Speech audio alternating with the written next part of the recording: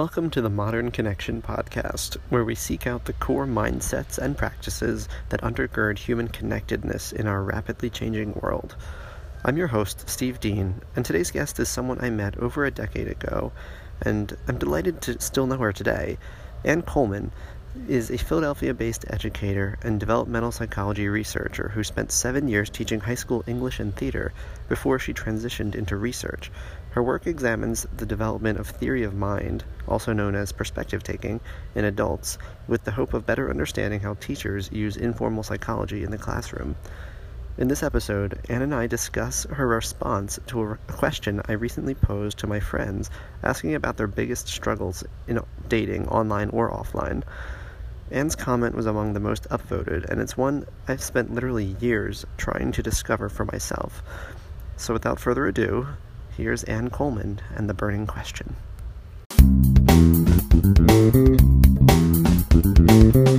For this particular episode, I want to see how we can go about addressing the question that the dating struggle that you brought up.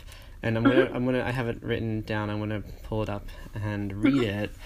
So, I had posted on Facebook, "What's your top dating struggle?" And your comment was, "Meeting someone who is committed to doing their own work, who is highly self-aware, so we can actively engage in self-discovery and personal growth together. It's hard to find other people who are within my zone of proximal development for relationships themselves." So, I really like the way you phrase that, because I've been constantly trying, I'm a dating consultant, so I have to go on a lot of dates. I have to talk to a lot of people about their dates, and one of the things that is oftentimes a clear struggle is who's on my level? Who is it that has been who is not at the beginning of their dating experience, or it's their first time ever talking to a woman? How do you actually how do you find people who are somewhere in your ballpark in terms of your growth trajectory? And you have to watch out for the Dunning-Kruger effect, where you people who are less intelligent are predisposed to believe that they're way more intelligent because they don't actually know how much is out there that they don't know. Absolutely. And so I worry that sometimes, but I'm okay, I've been doing consulting and dating for 7 years, but I don't necessarily ever want to consider myself an expert, because as soon as I then every time I talk to someone else who has a PhD in something, or there's so many little tiny micro niches where people are just vastly more intelligent, experienced. And so I'm curious to hear your perspective, just going into that question, whether it be drawing from past experiences, whatever you want to share that helps create the world around that question, looking for people who are in the same developmental trajectory as you, or however you'd like to describe it. Right. I can start in kind of one of two places, either in terms of how I came to understand that was the challenge, or in terms of where I would identify right now in my own relationship development, and why, or even just how I've gone about trying to find people in that place, because it may or may not be working. Let's do the where you are right now, and then we'll go into how you got here, and then we'll go into where you're going from there. So let's describe how do you identify your current stage? Okay. So I have learned a huge amount about myself since college. And I think a lot of my expectations as a 20-something were that I would figure out so much so early, and that I sort of would be a fully formed human, at least as soon as I graduated college, if not within a year of college. I had high expectations of being who I was going to be. And one of the ways that I have learned the most about myself is through relationships.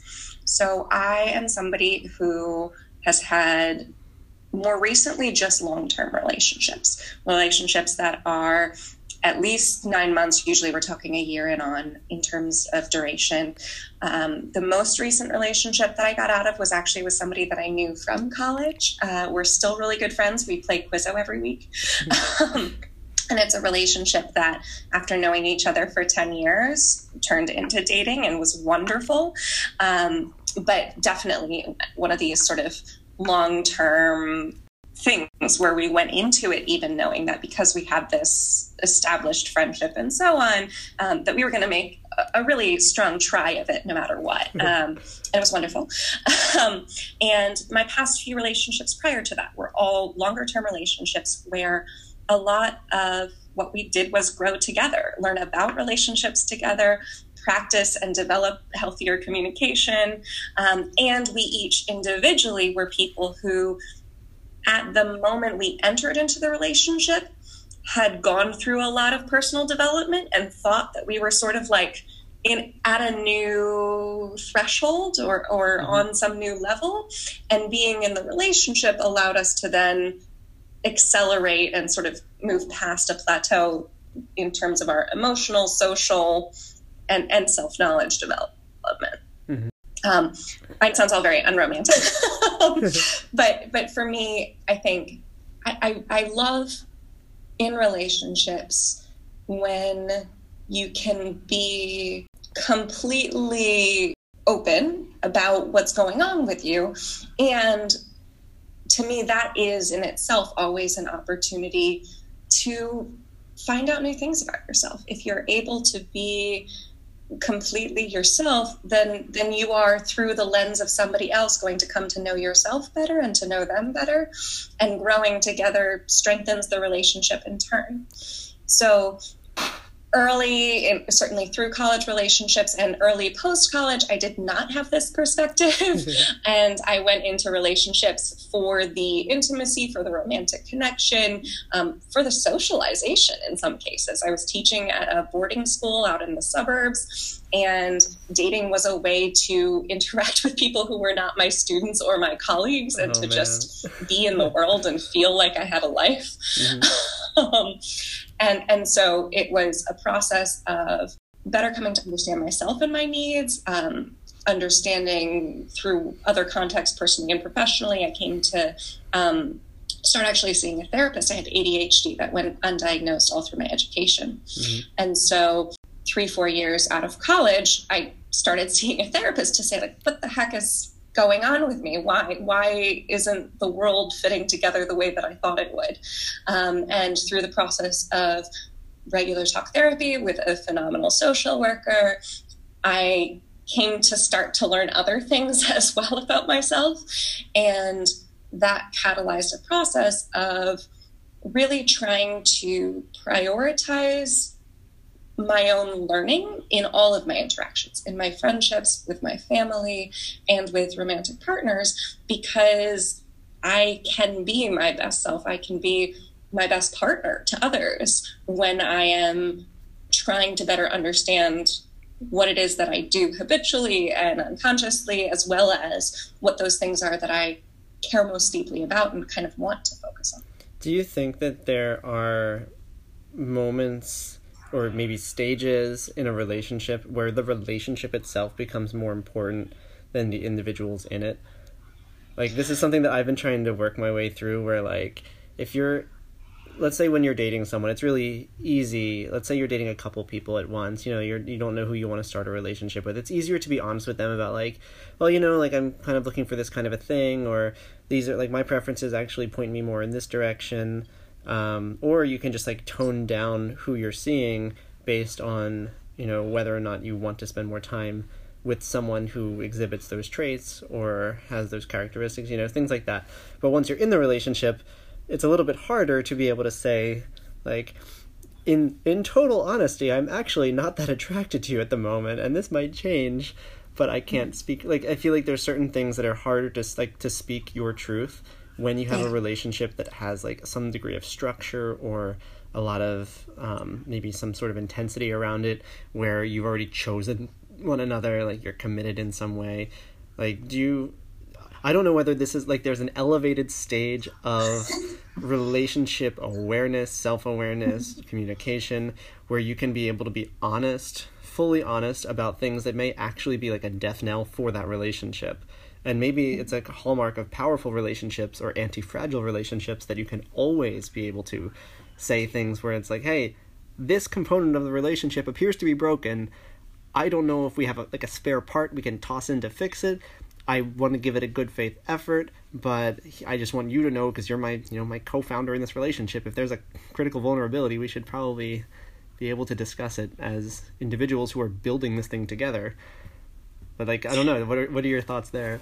It's a great question, in part because the end point of both of my past relationships, most recent past relationships, were me doing that. Oh, no. And the other person engaging in their process and then saying, I don't think I can do that work. Mm-hmm. Or I'm not in a place to do that work. So there's a part of me that is clearly inclined to think that for my own sake and for the strength of the kind of relationship I want to have and that I know is good for me and good for my partner, that yes, there should always be, to some extent, and obviously delicacy matters and kindness and love and care, but to some extent, you should always be ready and willing to do the work of leaning into the hard stuff, leaning into the stuff that kind of sucks because it's true, and you just, if you ignore it, it's not going to go away, and it is what it is. And then there's another side of me that says, well, if you had asked me a week after either of those relationships ended, what I would have said is, no, don't do it. Don't reveal? Is that what you would have said? I mean, I think my initial response, and it certainly has changed now, so I'll give you both, but my immediate response in the aftermath of both of those would have been a combination of wondering if I had asked too much of my partner by sharing an unformed or not yet fully formed concern, and putting it to the relationship as opposed to keeping it where I could do the work on it until, I don't know what the point would have been, but until some magical point when it would have been clear that it was more workable or more straightforward to engage with. My current thinking, as opposed to the immediate post-relationship thought, is to say that I'm really glad, no matter how hard it was, I'm really glad that with each of those two most recent relationships, I did start the conversation, because one of the things it lifted up was that we had different notions of how to work in a relationship and different ways of handling our own role. That what I was going into it with and what we had communicated about in terms of our expectations and ways of being together were not as closely cleaved together as I had thought they were. And in both cases, when I lifted up the things that were going on and the questions and thoughts that were running through my own head, I was conscious of the fact that it was high risk. And I was making the choice to take that risk because it felt worth it. And so it took a little time after each of those relationships ended to be able to come back and say, no, my reasoning was sound, and it was a vote of confidence in the person and the relationship to be that honest. And it's why I'm still friends with both of them. It's why I'm still able to be really grateful for the relationships and really connected to those people, because I never shortchanged them. I never underestimated what they were capable of. And I think they both were good to me in being honest about what they could handle in the moment. Yeah. And in when they weren't ready to do that work, being honest about it and not trying to force themselves to get there. And I'm not going to say it doesn't suck. These are both people I love with all my heart, but I love them as friends now. And they were good friends and lovers to me by owning that they weren't going to do the work that I was talking about. Oh, this makes me think of so many really intense questions, and I want to go into some of them. Because you brought up the topic of whether you should process on your own first versus letting the relationship serve as its own sounding board, letting your partner know in real time what's going through your mind so that they have the most raw, unfiltered understanding of how you feel, so it's not just being clouded by how you structure it to appease their feelings or what you perceive to be their likely feelings. They just get the raw feed. And I think that's an important distinction that partners should know, whether you prefer to get the raw feed or whether you prefer to get the fully formed thought, because even like I used to run a startup where with my co-founder we had different specializations in that startup. So like he was handling like business and finance, I was handling more like the marketing and customer engagement side. And so I would have like I'd start off on a day like doing this one thing on marketing, and then I'd quickly realize like, oh crap, the thing I committed to doing like doesn't make any sense, and I should probably tell him right away that like it's something went wrong or something's not doing what we expected it to. But then I was like, wait, should I tell him now? It's like an hour into the day, or should I like do the rest of the work, make sure that it's like I can present this in a cohesive way that he'll understand, as opposed to just saying, oh, this one thing like went ajar, I don't know what's going on. And so in those cases, he actually stated his preference. He said, like, finish the work, do the thing you were going to say. Like, even if, like, you waste a day, I'd rather you have done the full thing and processed it and understood it and presented it to me and the rest of the team in a way that, like, we all can work with and, like, grapple with, rather than just giving us fragmented thoughts that we actually, it's nothing we can actually do anything about in the moment until we've understood, like, why these thoughts are happening, or what it actually is pointing to, what it means, what you've intuited it to mean, because this is your specialty, like you're the one presenting this.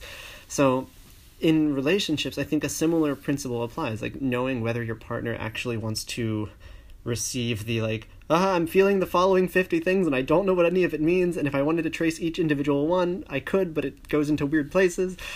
Or if you want to wait until you can like maybe bounce it off outside forces, other people, your mentors, your guides, your podcasts you might listen to, like wherever it is that you go to help consolidate and make sense of what's going on, your shaman, I have no idea, whatever you have, before you go to your partner. And I think that's an important distinction, because for me, I need partners who are able to do it in real time. I love getting the full readout of like, I'm feeling these things, and I'll be with them and like trace each one, because like for me, I'm never afraid of new information. I treat it as like, oh cool, let's have fun categorizing it together and let's understand more of what we can do with it. But I've definitely been with partners who are like, nope, I need to go off that way. Like, I'm an introvert, I do this thing on my own, this is my world, my like little processing zone. I'll come back to you when I have the full report. Absolutely. And I think one of the other pieces that ties back to sort of the development question is whether or not your partner knows what they need in that kind of situation. Because when we're talking about development in relationships, if a person hasn't had that kind of either professional or personal experience that you're talking about, they may not have come to an articulation of how they process. And you absolutely should engage in those conversations. You should say, this is how I process. This is how I'd like to process with you. Can we try it? Does that make sense? Is that something you'd be willing to engage in? And then have the reciprocal conversation afterwards to hear, like, how was that? Is that okay? But I would say that one of the reasons why this development question comes up for me is because I've had relationships where what the person identified as the ways that they wanted to approach our communication either changed for them and they weren't able to articulate or identify that change was occurring, or that they kind of set a really high bar for themselves and it wasn't necessarily realistic. And as a partner, I'm not here to play psychologist. Like I want to take people at their word and not over or underestimate a partner. I want to be respectful of what they identify as their place. And sometimes that has gotten me into trouble because it's turned out that their place wasn't actually what it was and they figured it out too late, or we both figured it out too late. Do you think that there's any sort of like linear trajectory of relationship knowledge or self-knowledge, or is it kind of because like when I was thinking about your question, there's a couple different categories that came to my mind of like, how do we even identify what it means to be in a zone of proximal development with us or to us? So like one example for me is like, if I'm actively polyamorous, and if I'm dating someone who's either like very new to it or still like mostly monogamous and they don't know where they stand, it makes for an interesting scenario where like a lot of poly people are just like, I will not date monogamous people because I don't want to play coach and mentor and cheerleader for the next like 3 years until they get to the point where they know what the hell's up, where they know how to understand jealousy and they've recoded it to like mean something that is necessarily different from what most monogamous people code jealousy to mean. like where their priors are now up to date with what mine are, you know, all of those things. And that's just in the realm of like polyamory, non-monogamy versus monogamy. There's also like the types of people who believe that relationships must obey milestones, where like you start off as you are dating, and then there's a point when you must now have a DTR, define the relationship talk, and then the next set of milestones are like you do like the move in together, or you propose, you get married, you do kids. Like each of those, you buy property together. They're all fixed milestones, and some people believe that like relationships, in order for them to understand that this is serious, even like the first step is I love you. If they don't hear that, then they're like, oh, it looks like this isn't a real relationship yet. You know, like some people believe that. And so for me, I would look at that as like a category of like relationship style that some people abide by, that others are like, I would never want any of those things. I don't believe that a milestone is what defines a relationship. Sometimes it's a function of time. Sometimes it's a function of how much depth you go to together, how much you can trust someone to understand who you are. And like, you don't need a ring on your finger to have total trust in someone. And so I look at that as like, someone who comes from each of those relationship camps may consider each other to be in very different like proximal development stages. So I'm curious if you, like I mentioned earlier, like is there a linear thing that you would trace, or do you think it's more of a, like I just want to better understand when you're saying that you're looking for someone, how do you, like, what are the signifiers that indicate that someone's on your level or in the same, you know, sphere of relationship understanding? It's a great question. And to the illustrating examples, I would say I certainly see the same things, and I can look at, I'll share a specific personal example of my parents. I think that they, having been married 40-something years and just separated now, they are both very, very early, if they were to be on the linear trajectory of development that somebody would construct from my personal history, right? If you were to trace back from where I am right now and say that it was a linear development that got me here, and I'm not so sure it is. But if you were to trace it back, the place where each of them is now starting to be single for the first time since they were sophomores in college, I would say that I am further along, not just because we're using my development as a trajectory, but also because a lot of the things that I've come to learn about myself are not things that they prioritize learning about during their relationship. Mm-hmm. To the question of sort of what the hallmarks are, I don't believe any development is linear, and this is coming as somebody who studies developmental psychology. This is what I research. There are a huge number of theories of development, and the term zone of proximal development is one that's used chiefly to talk about how children grow, why a younger child with a sibling will show certain types of accelerated growth. By being with a more advanced elder, they can themselves achieve more than they could do on their own. And then the reason why, for me, in relationships, that term really appeals is in part because it's not about elder or life experience or types of relationships that I think creates proximal development in romantic relationships or even in platonic and friend relationships or work relationships.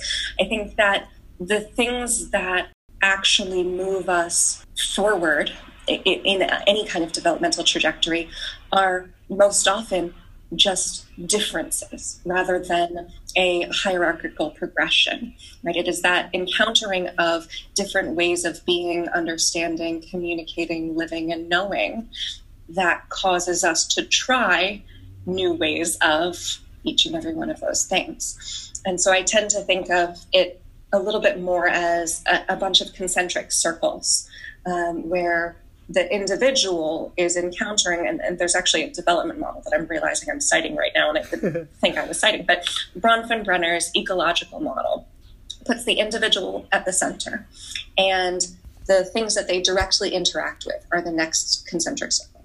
Beyond that, the next circle is who those individuals interact with. So if we're talking about a child, we would say the child's interactions with the parents, teachers, peers is the first level. And then the parents' interactions at work with colleagues would be the next level out, sort of the indirect influences. And then we move out to society and institutions and so on. And I actually think relationship growth in my mind, is very much about within our small ecosystem, each interrelationship that we have is going to have ways of stretching and expanding out based on the other lives and interactions and immediate relationship building of those people. So I think it sort of just balloons out or splatters out, depending on how organized you think it is. Do you think that depends in part on how advanced the people around you are? Like, will you have a stronger relationship with any partner by virtue of being surrounded by people who are all like relationship nerds who are geeking out on doing the best like possible relationship growth trajectory? I think that it is often easier to engage in deliberate relationship growth and personal growth in relationship when the networks and community and previous relationships of a person have introduced them to that. When they have some construct established already for what that means or what it might look like or one way of doing that work. And I would say just so somebody who has either a very limited interest or experience or exposure to relationships that look at the relationship itself as a growing, living, breathing thing that needs care will in turn be further back on that development spectrum. Their blob will be smaller. Mm-hmm. And so when I think about my own growth, I'm looking to be in relationships with people who have a similar level of exposure to doing that kind of work or more, who can be my catalyst to continue forward and partner with me, and I can partner with them, and hopefully we can help each other with different areas of, I guess, expertise. I use that word hesitantly, but with different areas where we can push and grow each other. Yeah, I mean, this brings me to another fun question, because I was frequently, when I started out with like living in the polyamorous world within New York City, I quickly realized, there's a lot of people who, when they go monogamous, will drop off the grid. It just becomes them and their partner. They stop hanging out with their friends. They stop being social. They just build their own little world together. Like something out of, what was that movie where they go into each other's dreams and... Being John Malkovich? No, that's in his head. Going into each other's dreams. Inception. Oh.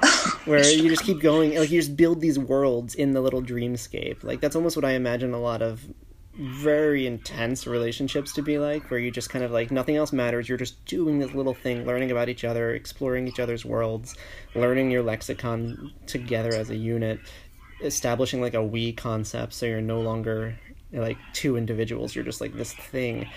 And what I found to be a stark difference in the polyamorous world is that you're at no point separating yourself. Like, it's actually unhealthy to separate yourself in the poly world from other people in their relationships, because in many cases, like, my partner's partners are people that I'm friends with or that I'm also dating. And so we end up being surrounded by, like, dozens, if not hundreds, of overlapping, interlocking relationships, and they're all striving to be the best they can. And so you end up just constantly, it's almost like college for relationships. You're surrounded by all these other peers who are trying to like do the best they can, share their best tips. It's new to a lot of people because polyamory is still not like a mainstream thing, so everyone's like nerding out about it together, sharing articles. We made a group with like hundreds of people, so like I could argue that maybe doing things in a non-monogamous way in a tight-knit community who's all trying together would follow the developmental model really strongly that you're suggesting. So I'm curious, is there a like monogamous corollary to like building your relationship in the context of lots of others who are also trying to do the same? And also, am I missing anything in terms of like whether poly people are just doing something really well? It's a great question. It's funny, as you're saying it, the first thought that came to mind actually was when you look at the sort of historical statistics of how planned and arranged marriages work. Because one of the things that is very true, if you sort of look just on a numbers level at arranged marriages, is that sort of the larger the family network, the more people who were involved in creating the match, the sort of more enduring the relationship will be. And so that's a very, to many minds, antiquated relationship structure. But if we take sort of polyamory as a very new way of framing and understanding a specific orientation and way of being and loving and relating, and take it and sort of say, okay, this for most people will either be new or innovative or more than they can handle. And then we take arranged marriage as sort of like this historical, often seen as outdated thing. They have the same wisdom, which is that your engagement with your community is critical to supporting yourself and your relationship, no matter what. And I as a cis, straight, monogamous woman, am often in the position of looking at other couples and saying, what the hell are you doing? Why have you cut off everybody? You will fail, right? This is not going to work for your relationship because you don't have people to go to when things are tough, or when the way that you're trying to communicate to something to your partner isn't working and you need new strategies, or somebody to hear what you're saying and tell you if it makes any sense. So, I absolutely see what you're talking about. And my response broadly would be to say, yeah, the polyamorous community is doing way better. Because understanding relationships as networked is critical, in my personal experience, to their success. And that is true for monogamous, very like vanilla, white bread, everything you want to call them, cis, hetero relationships. Because when I have these long friendships, these enduring friendships with people that I've broken up with, it's because the relationship itself and all of the things that we went through and the community that we were a part of are still there, right? That the relationships have enduring power and enduring meaning for both of us because they are a part of our whole world, not an isolated and restricted experience. And I, in turn, would say my development as a person, not just as a lover and member of relationship and so on, my development as a person, as an educator, as a professional, is fed by those relationships which I engage in with ongoing connectedness to my community. And it may look very different from relationship to relationship. And I suspect, although I cannot say for sure, I suspect that if you were to try to map it on paper, it would look rather different from the polyamory structure that you're talking about. The fact of the matter is that when I have had relationships that were rather isolated, the ways in which they fed me were more limited too. The ways in which they impacted my day-to-day life and happiness, my growth, my everything else, my world, were themselves more restricted by that. I mean, I think I don't only want to draw a comparison against like polyamory versus monogamy because, I mean, having worked in the startup world, I can't help but make a lot of very powerful references back to that. So like for people who don't want to just compare the merits of monogamy versus polyamory, think of it maybe in terms of like when you're looking for your partner or when you find a partner, you're building a thing together. And when I frame relationships as startups, it unlocks a number of different mental models that can be really helpful for people. So, like, you don't build a startup in a vacuum. You don't, like, go isolate yourselves and never show your face. Like, you want to be in the startup community. You want to be surrounded by people building other startups to learn from their mistakes. You'll listen to the podcast and watch the videos from entrepreneurs who've either succeeded or failed. And an important distinction is, like, when you see, like, let's say you have a co-founder and your startup fails, you don't just hate the person. Like, neither of you is bad for having failed the startup. Sometimes startups just fail. 90 plus 95% of startups will fail. And it's just like relationships. Most relationships will fail at some point. And it's not to say that it was a bad relationship or that the people in it were bad. And you can have like we fear exes in a way that is so strange compared to how, like, you don't fear former co-founders. If anything, like, they go on to build another startup, you congratulate them. It's like, oh, that's really cool. Or sometimes, like, the startup you built at this point in time, targeting this market, didn't work. But that doesn't mean you can't get together a couple years later and try again and build a different startup, because maybe you are a good team, just not in that environment, not with that market. And so people that you may have, like, dated in college and then you broke up after college, but then, like, 10 years later, you're like, you know what? Let's give this another shot. And I think that when we apply that kind of a comparison, like the startup overlay, it gives us a lot of fun wiggle room for exploring ways in which relationships can exist in communities. And it's not this like, oh, it has to be a non-monogamous community where there's all these people trying to sleep with my partner. It's instead just like, no, you can surround yourself in the context of a monogamous relationship with other people who are in their own kinds of relationships, other single people who are dating, and learning from all of their different inputs about, like, what they're doing right, what they're doing wrong, sharing what you're working on. But as long as you keep treating the relationship like a startup, like something where you're both trying to grow together, you're trying to build something from scratch that never existed, that maybe people said shouldn't exist, and you're like, well, screw the haters, like, we're gonna make this work. But I think that's another thing you can start to learn. I think people in abusive relationships would benefit a lot from this kind of a comparison. Like, if your startup exists in a total vacuum and your co-founder says you're not allowed to talk to anyone about it, it's probably not a healthy startup. Like, if you can't put your relationship out there and be like, yo, this is what I stand for, granted, if you're in, like, a very kinky, like, BDSM style relationship, then maybe you don't want to share it with the world and let everyone know what your kinks are. That's okay.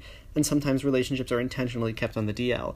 But if you're in, I would say, like, let's say not outside of the kink world, if you're in what you would hope to be like a relationship that's going to last you a long time, a serious one that you can tell your friends and family about, then you want to make sure that, you do that sanity check of, like, am I in a healthy relationship? Can I talk about this with people? Do I have people to talk about? Do I feel uncomfortable sharing this relationship, even though it's whether vanilla or not?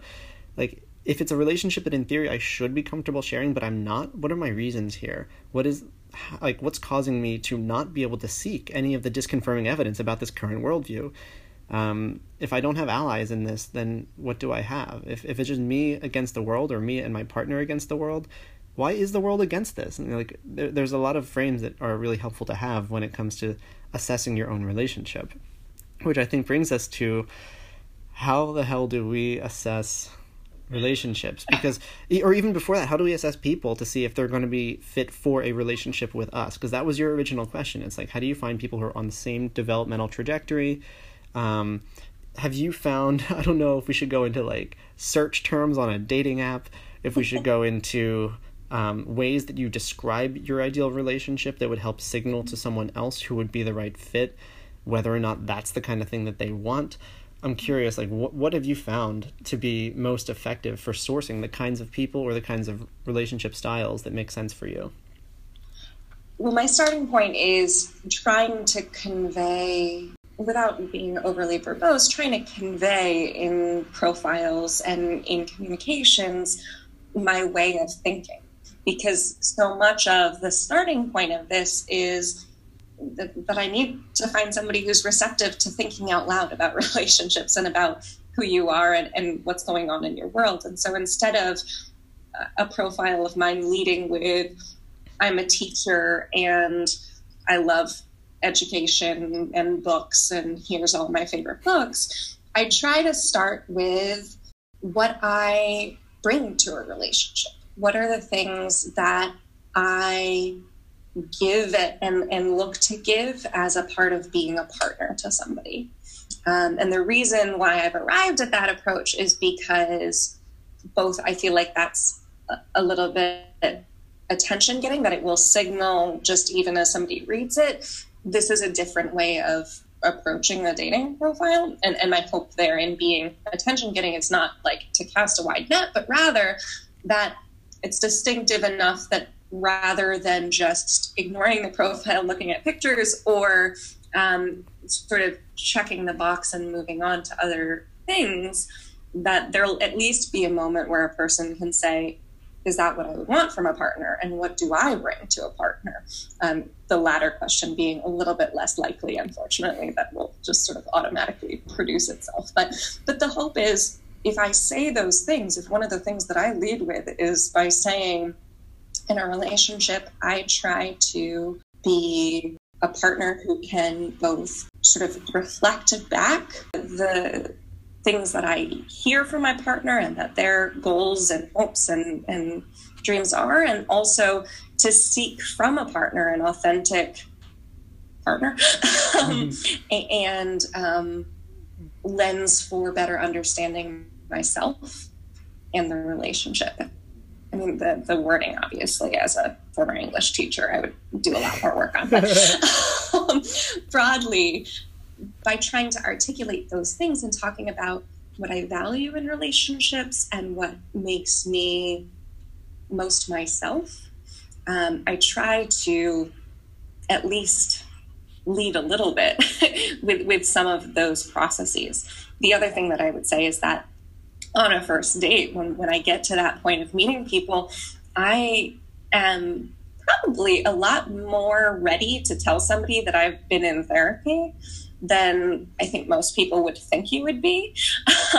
There's a lot of stigma in society, but I don't remember the precursor thought, so we may have lost that, unfortunately. The general thread was like, how do you signal in a profile or with other people, like what kind of relationship you're looking for, or what kind of zone of proximal development you are currently in, so that people can better understand whether they're in the same place as you, whether they should reach out being like, oh my God, we're in the same place, like we're thinking about the same things, we have had similar shared experiences or the same priors, like let's do this thing together. Yeah, okay. I can start at the start of that answer. I think we only got cut off sort of halfway through, but the starting point for me is with my dating profiles. I try to very authentically and clearly state what it is that I bring to a relationship. And I may or may not be particularly good at articulating that, but I do sort of try to lead with what I want to bring to the table as a partner, as a way of also indicating what I'm hoping to find in a partner. That I want authenticity, but I get more specific. I don't just say communication matters, because I think that's a very generic and meaningless statement in many ways. Everybody knows theoretically that communication in relationships matter.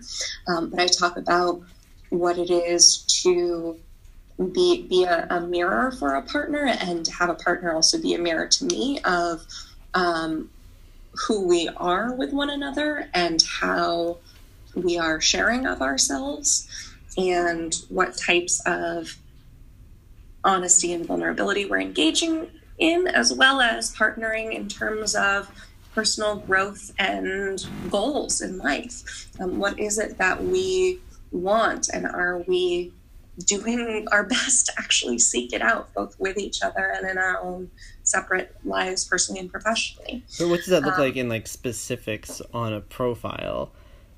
Because I feel like that's still, the way you've described it, like it makes sense, but it still doesn't feel like that's something that anyone would disagree with. And I feel like the good thing about profile specifics is it lets people be like, that's not me, goodbye. And then you're like, perfect, I've narrowed the field down to the people who are most going to be like, yes, that's absolutely what I want. Mm-hmm. Well, this may be one of the flaws with the approach. I think one of the things that I sort of hope is at work is that I take a different voice in that than just sort of enumerating interests and passions. That I say, in a relationship, I am very focused on being my best self for me, with the understanding that by being authentic and doing what I need to do to take care of myself, I am also caring for the relationship. That kind of statement, I think, particularly as an opener, has the potential to alter people's perceptions a little bit. And I think if you are not somebody who views relationships that way, if you look at a relationship and expect everything individual to be subsumed under the umbrella that is the we that is constructed, you're definitely going to be repelled by that as an opener. Do you think that changes over time, though? Because, like, you can start... I've generally made the case that, like, I start almost all of my relationships as an independent agent. Like, if you were to draw, like, circles that may or may... like, the me circle and the you circle, and then we start, like, pushing them together to see how much they're going to overlap, I almost always will make sure I start out with me being 100%, you being 100%, and the us that is the fusion at 0% to start out. And then we begin...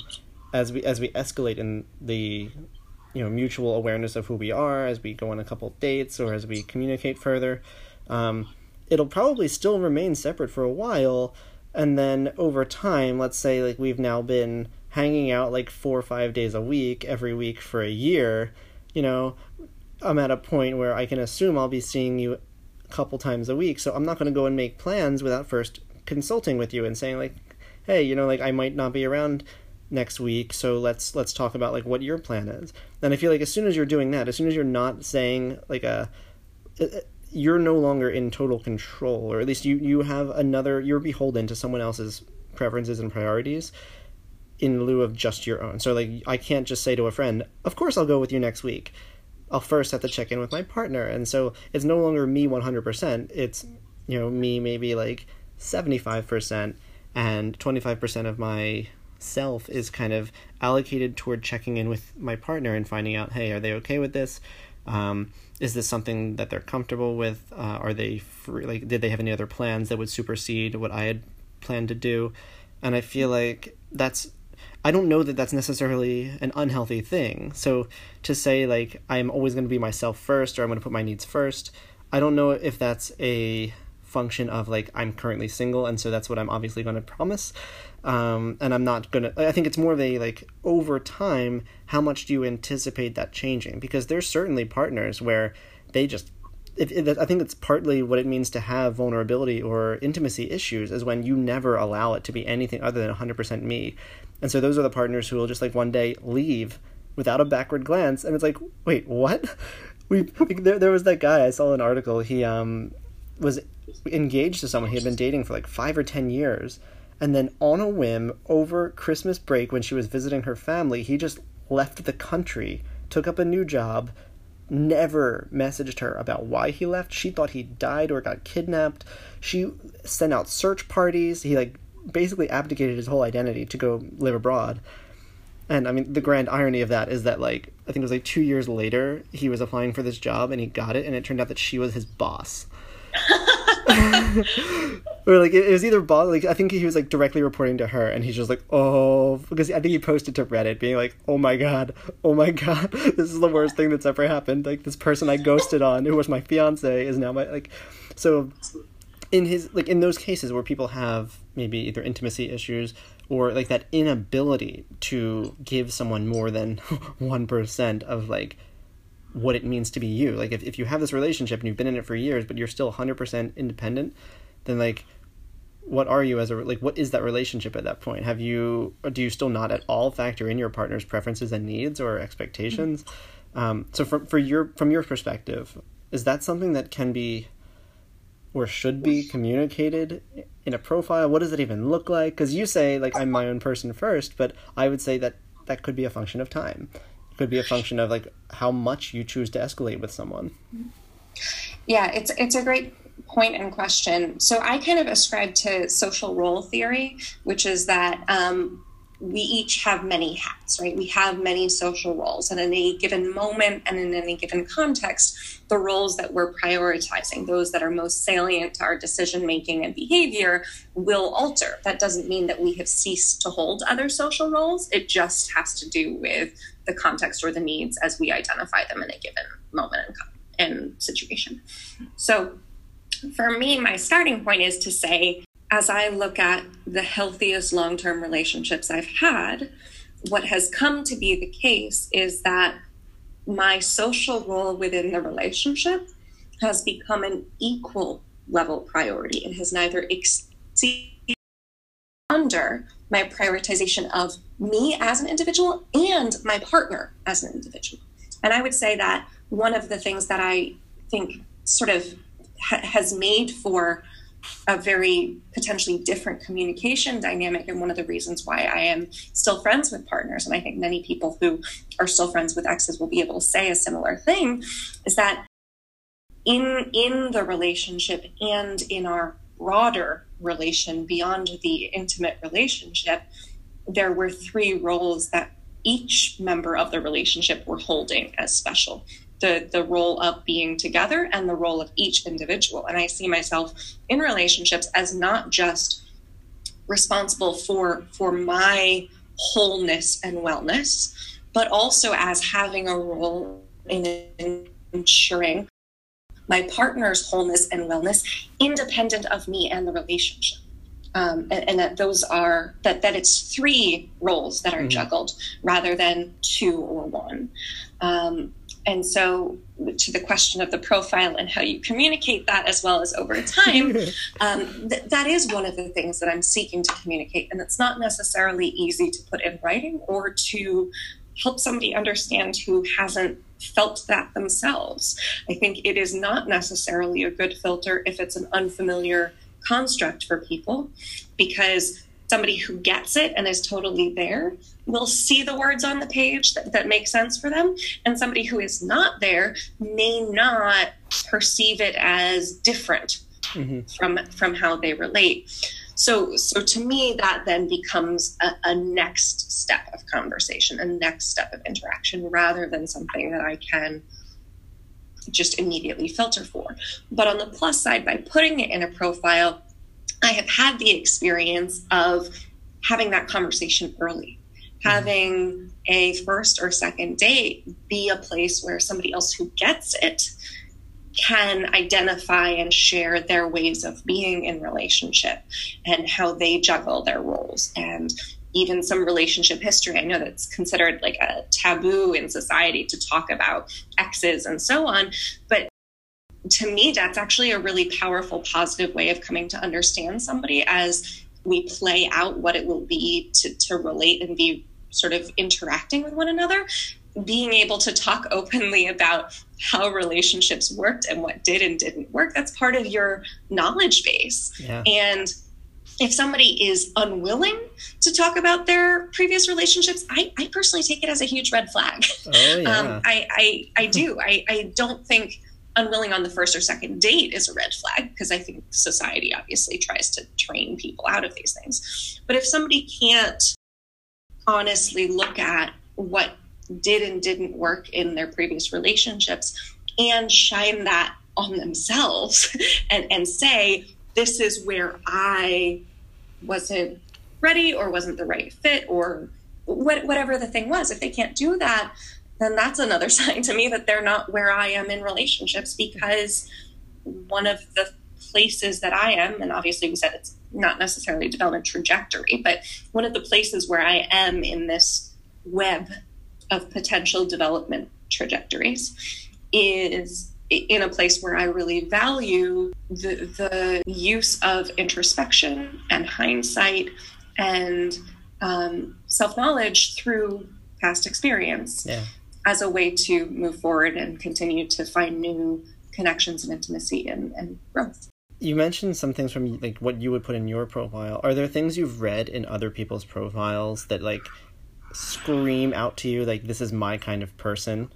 Like I was thinking, like when you were describing this, I was like, what if I added to my profile something like, if you're in a relationship with me, or even as you're starting to date me, expect the following topics of conversation to be completely fair game. So like, walk me through how you chose to break up with your most recent partner. Walk me through what your self-talk is like. Like, what is your inner voice? How does it talk to you? How does it guide you? Is it something you frequently ignore? What percentage of the time do you ignore your intuition in favor of other things? What do you choose to prioritize when you're weighing how to make your next decision? Is it based on your fidelity to a future self, the idea of this future self you want to see exist?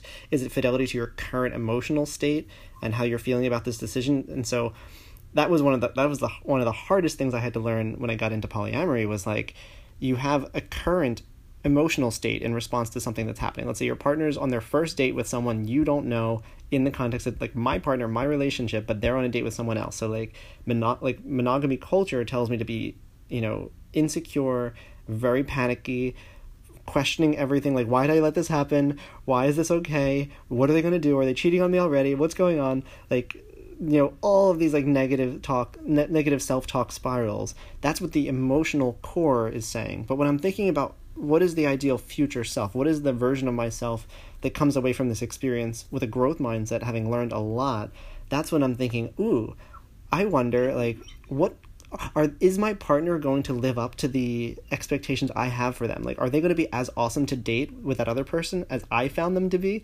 Can I check in with their partner that they're with right now and be like, yo, how awesome is this person that we're now both dating with? So there's so many, if I take myself away from the emotional response and instead go into more of the like theoretical, or when I think more of like from the future stance looking back, that is a completely different way of encoding reality. And the way that I will then respond with my partner completely shifts, because I'm going to hold them accountable to like, okay, you went on this date with this other person, that better have been an amazing date. And like, how do I make it even better than it currently is? How do I ensure that I hold your partner accountable to treating you in the way that I expect you to be treated as someone who I hold so much respect and love for? So like, it's no longer me feeling this clenching insecurity about what I'm losing. It's instead thinking like, how do we maximize gains all around? So that's something where it's a complete mindset shift, but it's one that's important for me in order to understand like who's the kind of person I want. I want someone who can not just obey their current emotional self, but can all like have fun having an ongoing conversation with their future selves. So I don't know, like, would that section of a profile be, what do you look for in terms of when you read it, you're like, oh my God, that's my person? A lot of the things that you said, sort of as initial things that one might put in a relationship, in a profile, would absolutely be exciting things for me to find. All too often, profiles are generic. The things that people answer and say are to the prompt rather than to the relationship that they are looking for. And they are very rarely informative. It just that there's very little beyond being able to say like, oh, I too love Gabriel Garcia Marquez or whatever it is. All too often there's not enough there to begin a meaningful conversation. And so when in a profile, what I encounter is an effort at vulnerability.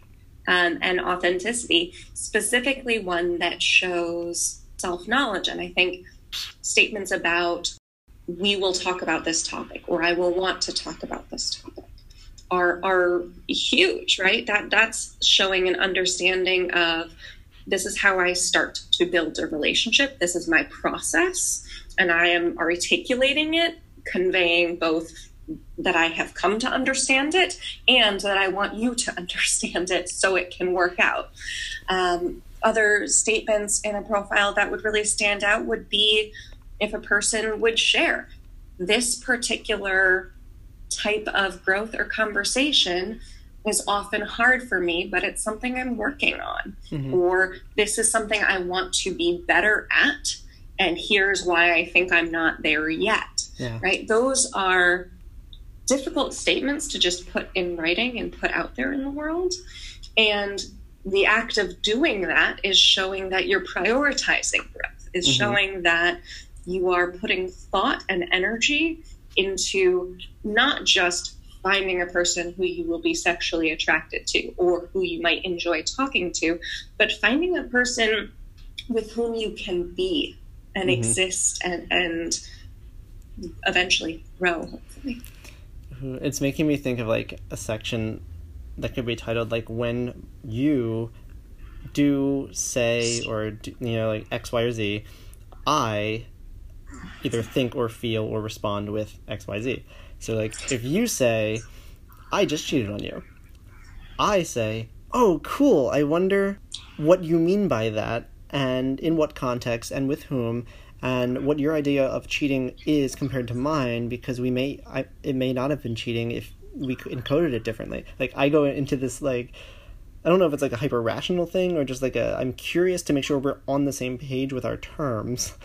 And then another example would be like, when you start an argument with, I can't believe you did X, I respond with, why is that? What is it about your expectations of my behavior that made you believe that that's something that wouldn't be expected from me? And then I would also frame it as I wholeheartedly endorse my own behavior. I did that for the following reasons. Do you have an issue with any of those reasons, or are you objectively opposed to that behavior? In which case, let's discuss that further. For me, like, that's a normal thing that I do in relationships, but other people might consider that to be like either crazy or like way too intense, or almost like in denial of reality, because they're like, they said they cheated on you, you're supposed to react with anger and fear and insecurity. And I'm like, no, that's not I just want to make sure before I emotionally go overboard, I want to understand, like, are we actually talking about the thing that would justify those emotions? Yeah. So, like, I don't know, I kind of want to make that section now for my own profiles. Granted, most dating sites are awful at giving you enough space to talk about like things that are actually important for understanding who this person would be in a relationship, giving that like a couple different important data points of like these are different scenarios and how I might respond. Maybe that's its own dating app that it should be. Like, it's called like the game of dating, where you just showcase like all these different iterations of possible, like, not game theory, but different like gamified conversations. Play testing relationships. Well, and I think that's what we're both talking about here is, again, one of those hallmarks of relationship development, which is somebody who is able to play through the possibilities has come to know themselves in relationships. They have seen patterns and behaviors and taken the time or had some other impetus for codifying it, for turning it into a self-understanding, which they then understand as valuable and worth sharing and passing on to future partners. And that in itself is a thing that I sometimes have trouble finding, right? Yeah. People who have done that type of articulation and identification work, or even just done it enough so that they know their patterns and can share of them. It's almost like in the game of relationships, you know what it looks like. You're like, oh, this is the level we're in. Oh, this is a boss battle coming up. Like, you just showed up 5 hours later for something that I expected. We're about to enter what is essentially a fight, aka a boss battle. So, like, are you prepared for that? Do you have, like, do we have all of our resources and power-ups needed at our disposal so we can go into this argument with, like, being our true selves and having the right mindset for, like, what's about to happen? I don't know, that I'm excited about just the prospect of framing relationships that way, or framing interpersonal discussions that way, because it gives you it almost lets you know, like, I've seen this game before, or I've seen this level before. Any conversation, like in any conversation you have, and it doesn't get restricted just to the realm of dating. It could be, in networking, in friendships. Like, the bigger a library you have, or a repertoire of like different conversational styles, different possible things that could have happened, different ways of responding, different emotional states that you're in when you encounter these scenarios, like, all of that is wisdom. That is like the essence of wisdom. It's knowing and being able to reference your reference libraries of like, I've seen this before. This is what we've done in the past, but we might be in a new scenario, so maybe we can pull in some other things. I don't know. It's really fun to think about, and I think it's kind of liberating as a framework for better understanding how to move forward in relationships of any sort. Also, we are now past the hour mark, so I want to be. I just want to. Let's wrap things up a bit. And my computer has a terrible battery, so it will die soon. Okay, perfect. Well, yeah, thank you so much. This was really fun, and I think I learned a lot just in terms of it sounds like you have different, I don't know whether it's like social psychology or traditional psychology, like different paradigms and reference planes that you're drawing from that are really fun, and that would be probably fun for the listeners to be able to investigate further. So what were a few that you mentioned, just so we can recap? So Bronfenbrenner, that's a strange spelling, Bronfenbrenner,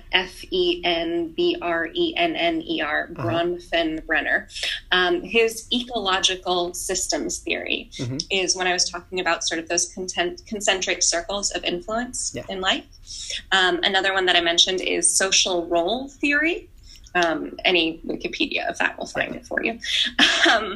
And other things that kind of inform me, Erik Erikson's psychosocial theory, which builds off Freud but gets rid of all his odd sexist stuff.